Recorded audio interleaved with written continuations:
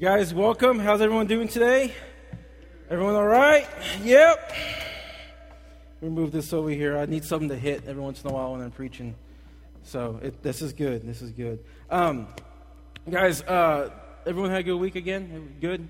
Awesome. I'm going to just kind of break right into this just because time is always limited here, and I respect your time. And so I just give praise and thanks that you're here. This is not an easy church to be a part of. It is when it comes to community and how we relate outside of the walls of the church, but being in the church on Sundays, it takes a lot of work, amen? We have teams that get here at like 10, 15-ish, and we start tearing down this room, and thank you guys, and we start tearing down the room and transforming it into what it is right now, and so... I just thank you for all of those who were able to come in. Those of you who are trying to come in but had car troubles, thank you for being persistent and still being here through those car problems. You know who I'm talking about, and bless you for that. Awesome. And thank you for the community as well. We had someone had car troubles this morning, and just right away gave Sarah a call, and then we sent Giancarlo out there. He sent himself out there and kind of rescued and saved the day. And so thank you, GP, for that as well. Let's kind of get started here. For the past few months, yes, thank you. For the past few months, we have been kind of going verse by verse through the Gospel of Mark. And it's something we do here at Impact City Church. It's something that we kind of feel is God leading us into what He wants us to be preaching about. And so what we do is we take a book of the Bible, and for however long it takes, we go verse by verse through that book of the Bible preaching, and we might pull out like a series from there. Like while we were doing this book, we had the series Greater Than, and then we had last week we had Change and all that. We might do something like that, but ultimately we're going verse by verse through the Gospel of Mark. And we started this back a year and 4 months ago. A year and 4 months ago, we started on chapter 1, verse 1. And we're barely here on the midway point. We're in chapter 8. There's 16 chapters in the Gospel of Mark, and we're barely in chapter 8. And so we've just been seeing Jesus do amazing things up until this point. I mean, we've seen Him follow through in obedience through baptism. That was called radical obedience. And so when you come to know Jesus, when you come into a relationship with Jesus, the first thing He asks is for us to be baptized. And if you were here last week, we baptized 3 people. It was an awesome time to see that. And so we'll be doing that again here soon as well. So you see Jesus doing baptism. We see Jesus starting His ministry, and he gathers up 12 men from across the land. You're talking tax collectors. You're talking carpenters. You're talking about fishermen. These guys who really weren't what you would expect to see when you think about who would be leading the whole Christian church. These are blue-collar, redneck dudes. And so Jesus walks up to these guys. These guys are very, obviously they're not good enough, because if they were good enough to be religious leaders, they would have been religious leaders. And Jesus walks up and says, you're not perfect. Come with me. Follow me. I will make you a fisher of men. Y'all remember we talked about that a few weeks ago. I will turn you into a fisher of men. And so He starts His ministry. He starts discipling these men. We use the word disciple here, disciple maker or apprentice, which is the process of one of us men taking another man under his wing, like there, you know what I mean? Like under his wing, and then growing that man to become a leader in the church or a leader of his family. Life on life discipleship. Women, you gather around other women who are just, experienced, more seasoned in life, and are able to guide you through that process of becoming the wife that God has called you to be, the mother that God has called you to be, the single that God has called you to be as well.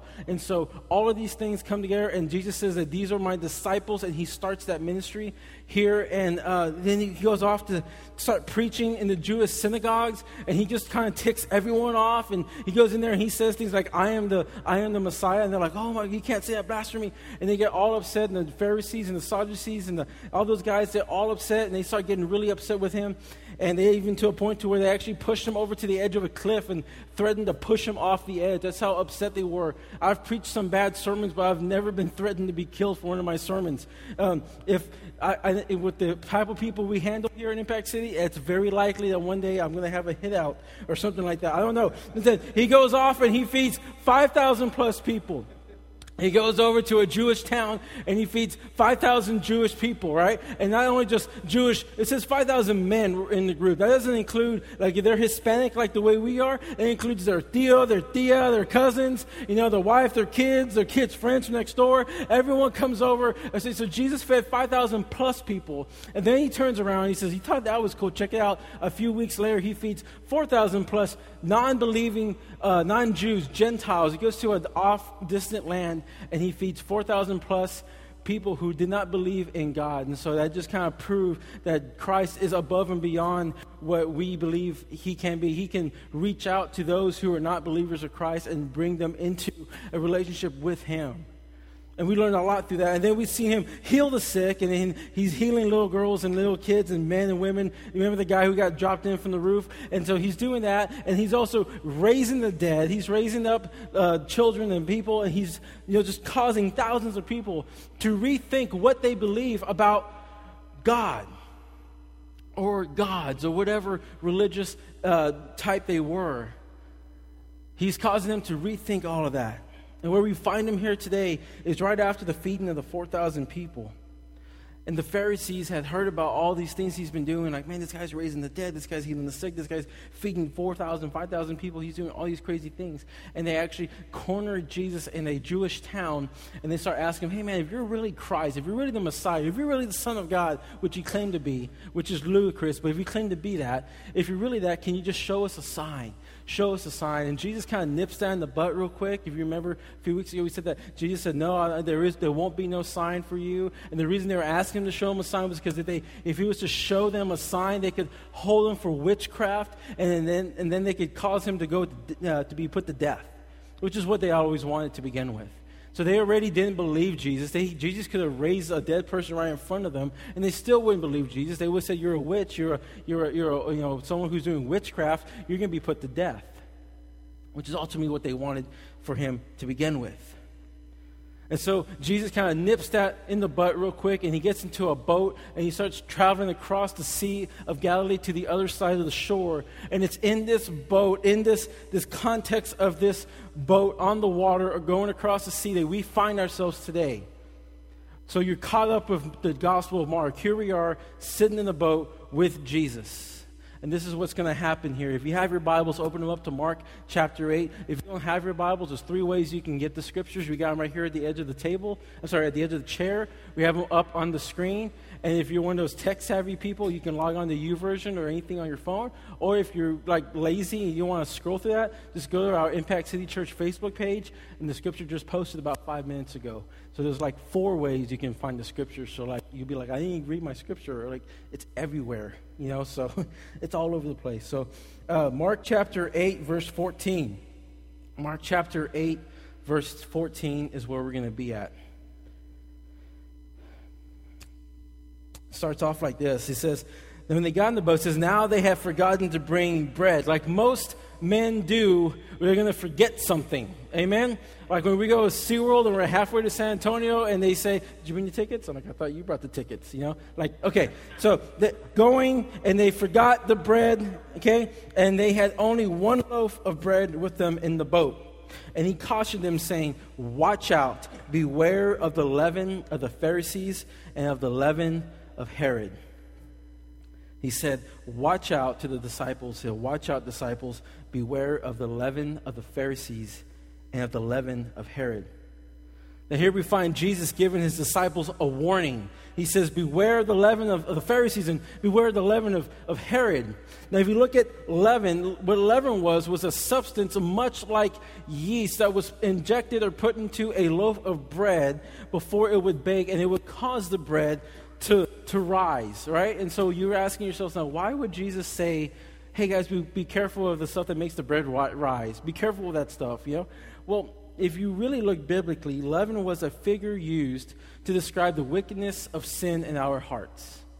Because bread by itself is natural. When they would put something else into it, it would cause the bread to change structure. And so just like sin in our lives is introduced into our lives, it changes who we are, and we no longer are what God intended us to be.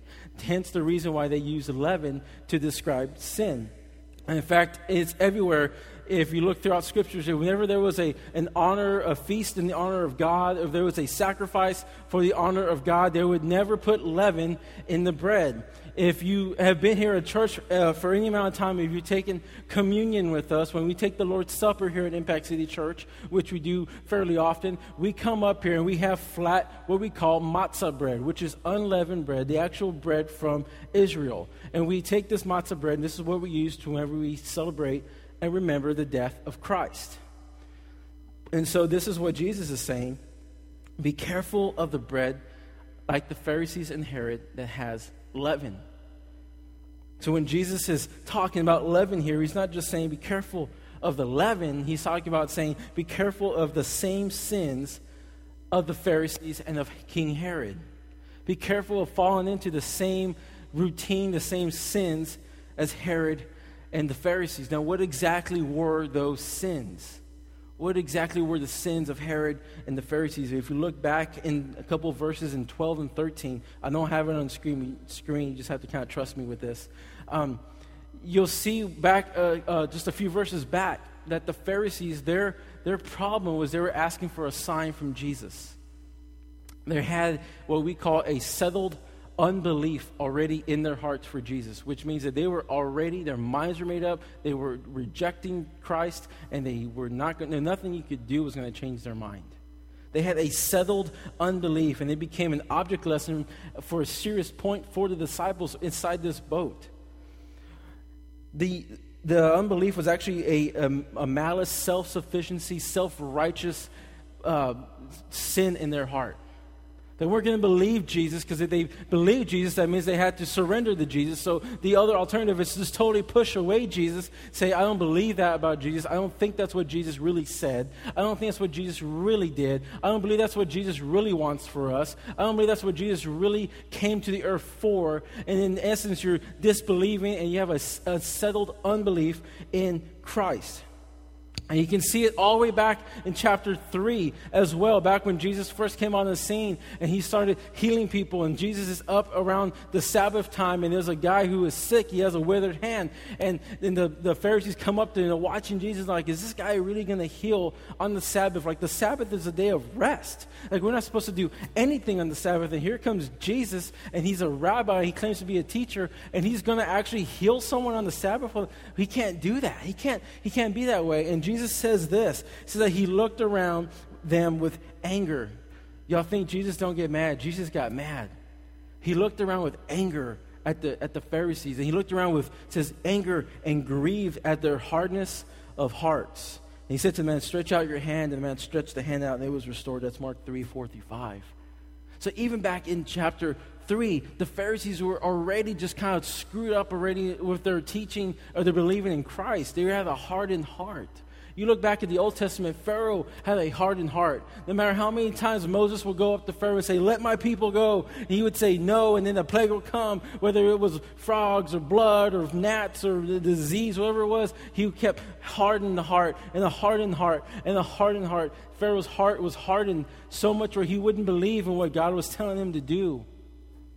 And you can see it all the way back there. King Herod also had that same struggle in sin. The Pharisees and Herod both already denied Jesus, and even though they were asking for signs, they really weren't looking for any real validation of who he was. They were just looking to kill him for doing witchcraft. It was a trap. Every time Jesus walked in, it was a trap. And the odd thing is that Jesus warns his disciples of this very same sin. I mean, his disciples. These are the guys that run around with this guy. These are the guys that live in community with this guy. These are the guys that are on mission with Jesus. These are his sidekicks, his bros, his buddies, the guys that he is tight with. These are the guys he plays pickup basketball with. These are the guys that he is around all the time. He says, y'all be careful of doing the same thing that the Pharisees and Herod do, which is not believe in me, which is not truly believe in me. Well, if you haven't figured out, Jesus says everything for a reason. Let's continue to read on and see what he says about this. It says, and now they had forgotten to bring the bread, and they had only one loaf with them in the boat. And he cautioned them, saying, watch out, beware of the leaven of the Pharisees and of the leaven of Herod. And verse 16 says this. It says, and they began discussing with one another the fact that they had no bread. And Jesus, aware of this, said to them, why are you discussing the fact that you have no bread? Do you not yet perceive or understand? Are your hearts hardened? Having eyes you do not see, and having ears you do not hear. And do you not remember when I broke the 5 loaves for the 5,000, how many baskets full of broken pieces did you take up? And they said to him, 12. And then the 7 for the 4,000, how many baskets of broken pieces did you take up? And they said to him, 7. And Jesus said to them, do you not yet understand? Do you not yet understand? Jesus is like in the boat, and he's like, dude, seriously? Like, for real? Like, you've seen me raise people from the dead. You've seen me feed 9,000 plus people all together with a little bit more than just a Lunchable. Do you not understand the power that is in the boat with you, and you're crying about a piece of bread? Don't you get it? Jesus asks them 3 questions. He says, do you not yet perceive or understand? Like, don't you get it? Seriously, don't you get it? Then he says, are your hearts hardened? Much like the Pharisees. Have your hearts been hardened? What is going on with you? What is up with you guys? And he says, having eyes do you not see, and having ears do you not hear? Basically, dude, for real, are you that blind that you haven't even noticed the amazing things that I have been doing in and around your lives for the last few years here? Are you that stupid? Have you gotten to that point where you just don't even acknowledge me? Have you gotten to the point where you don't even see the awesomeness that is within this boat here with you guys? Jesus takes up the figures of speech, which are blindness and deafness. To be blind and deaf means that you're at that time, now it's a lot different because there's technology is so advanced. But back then, if you were blind and deaf, you were pretty much worthless. You couldn't really work. Couldn't really hear much. You couldn't see, read, do, travel anywhere. And so to be blind and deaf was to basically be worthless to society. And you're like, well, I know a lot of deaf people. I know a lot of blind people. I'm not saying they're worthless now. I'm saying back in the day before hearing aids and Braille, there's nothing you could do.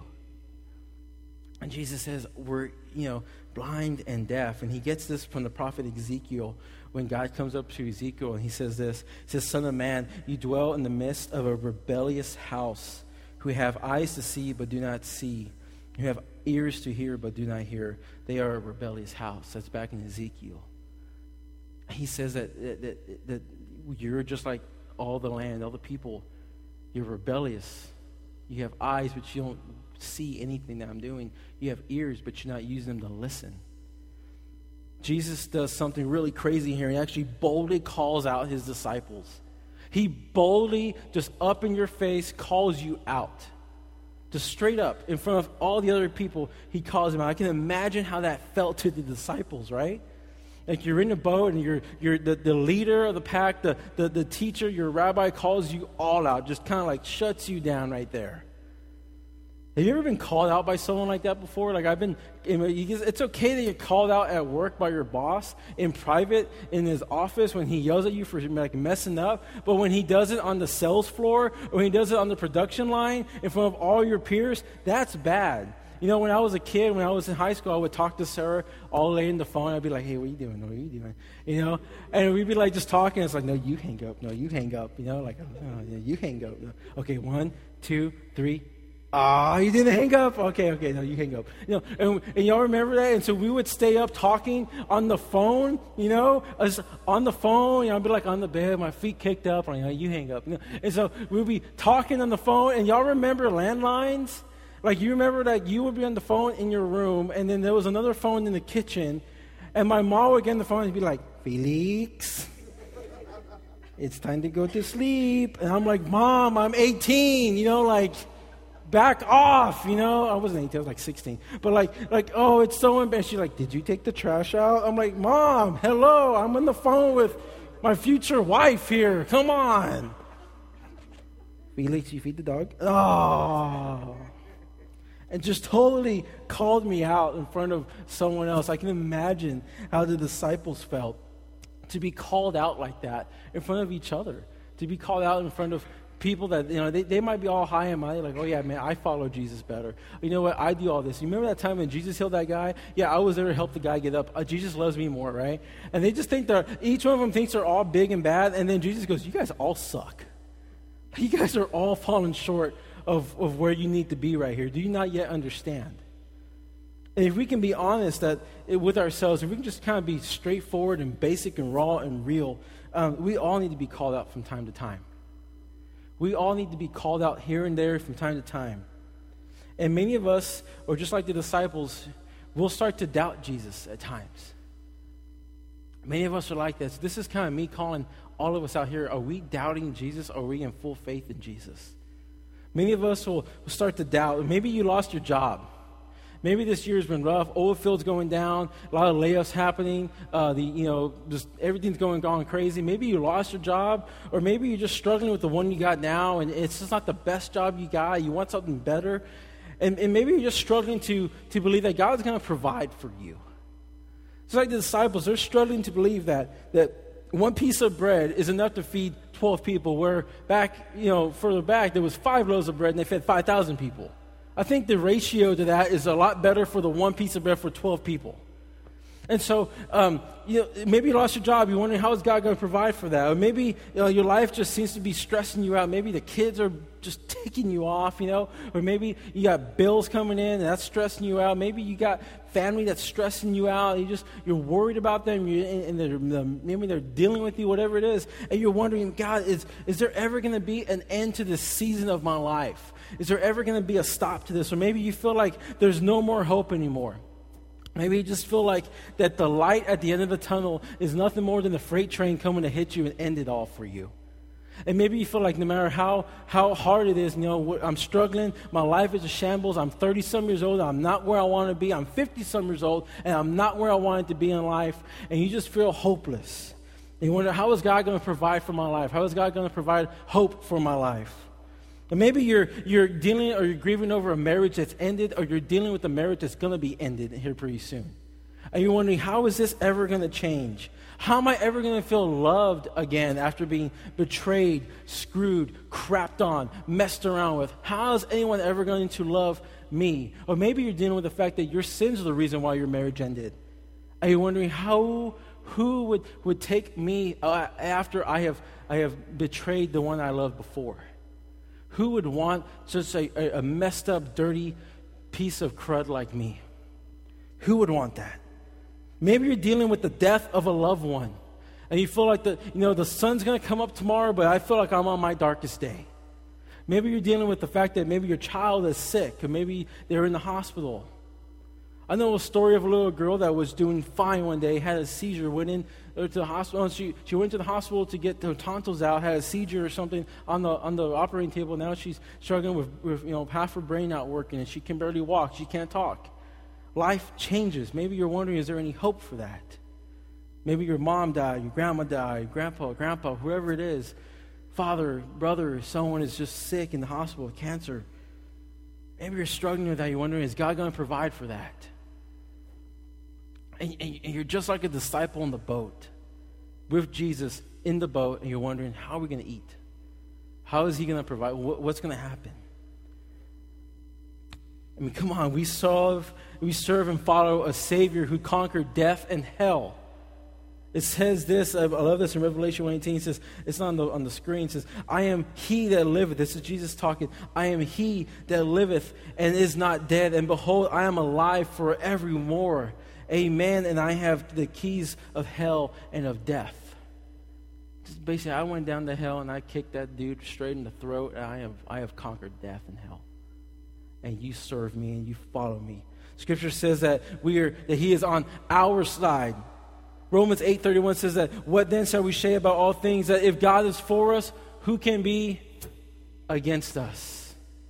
He is on our side. He is the best person to have on your side. Why? Because he is the ultimate person to have on your side. And he fights for you.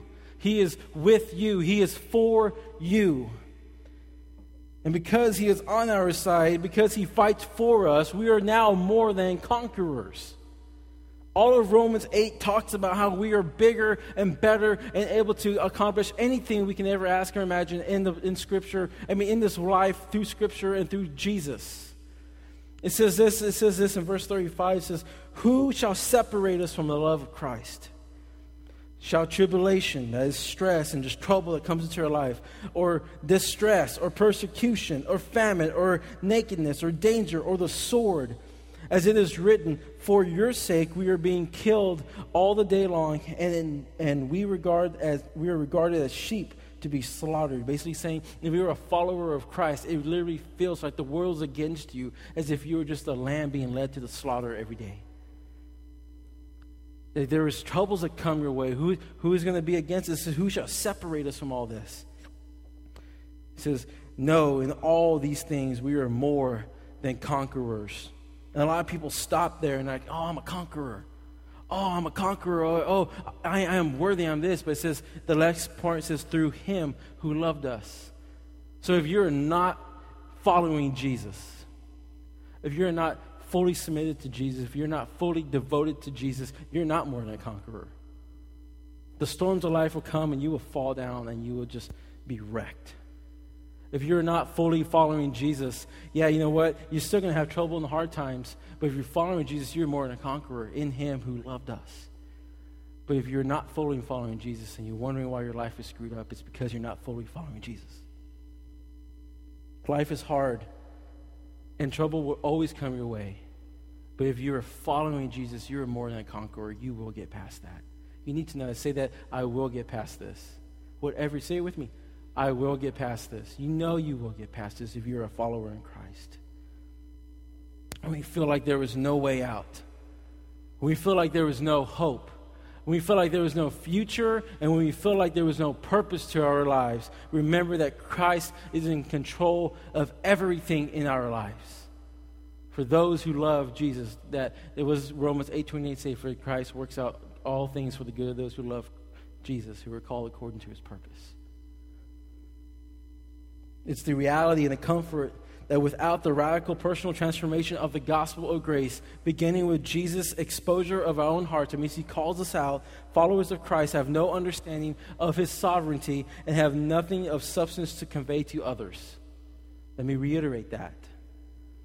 When you come to know Jesus and you've followed him and you have been transformed by him, you understand that you are more than a conqueror. You understand that life has a better purpose for you. You understand that you will always be provided for. You understand that you have a meaning in life. And because you have that meaning, you're not deaf and you're not blind, and you now have purpose in life, and that is for others to see. Without that in your life, you have absolutely no purpose in here. Without the grace of God in our lives, you serve no purpose in the kingdom of God. That is why he sends us grace. That is why he sends us people like me and you to go out to the places where people don't know Jesus, to welcome them into a relationship with Jesus, to disciple them into a relationship with Jesus, to offer them salvation through Jesus, to tell them about the hope of love that is Jesus. We have a purpose. We have a meaning. We talked about that 2 weeks ago. What is the purpose of our life? Is to fully, passionately pursue Jesus in the way that we build up his kingdom. It's not about, hey, I want to have a nice car. Hey, I want to have a nice life. Hey, I want to have all the riches. I want to have a prosperity here. It is about serving the Almighty King, Jesus Christ. How do we share the gospel with people? I've heard that a bunch of times this week. How do I share the gospel? It is simple. You don't have to be a theologian to share the gospel. You don't have to be a Bible scholar to share the gospel. You just simply have to tell your story about how Christ shared him with you. How did Christ save you from what you're going through? That's the gospel in there. Just walk up to someone and be like, how's it going, bro? You start talking to them before you know it. Be like, hey, what are you going through? You know what? I went through something like that, just similar. Or you know what? I knew someone, and let me tell you what Jesus did for this person. And that's the gospel right there. Jesus saved this person. Jesus came into my life, changed my life. I'm not perfect. I still screw up. I still mess up here and there, but I am passionately pursuing Jesus every day. And if he can do this for me, he can do it for you. I promise you. Let me pray with you. That is how you share the gospel. It's not handing someone an invite card to come to Impact City Church. That's great. I love it. I've seen amazing things come with that, but that's not what it is.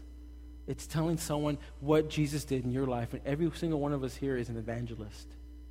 The word evangelize means for everyone to go and be a witness to the nations. That's all of us. You're a witness. What does a witness do? Testifies about what they saw. Testifies about what they went through. And all you got to do is just tell people what God has done for you in your lives. That's how you become something of purpose in the gospel. It's how we share the gospel with people in our neighborhoods, our apartments, our jobs, our schools, our families, and friends.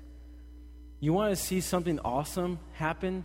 Just start sharing the gospel with your friends and family. Start sharing the gospel in your community, in your neighborhood. You know what? Just invite everyone over.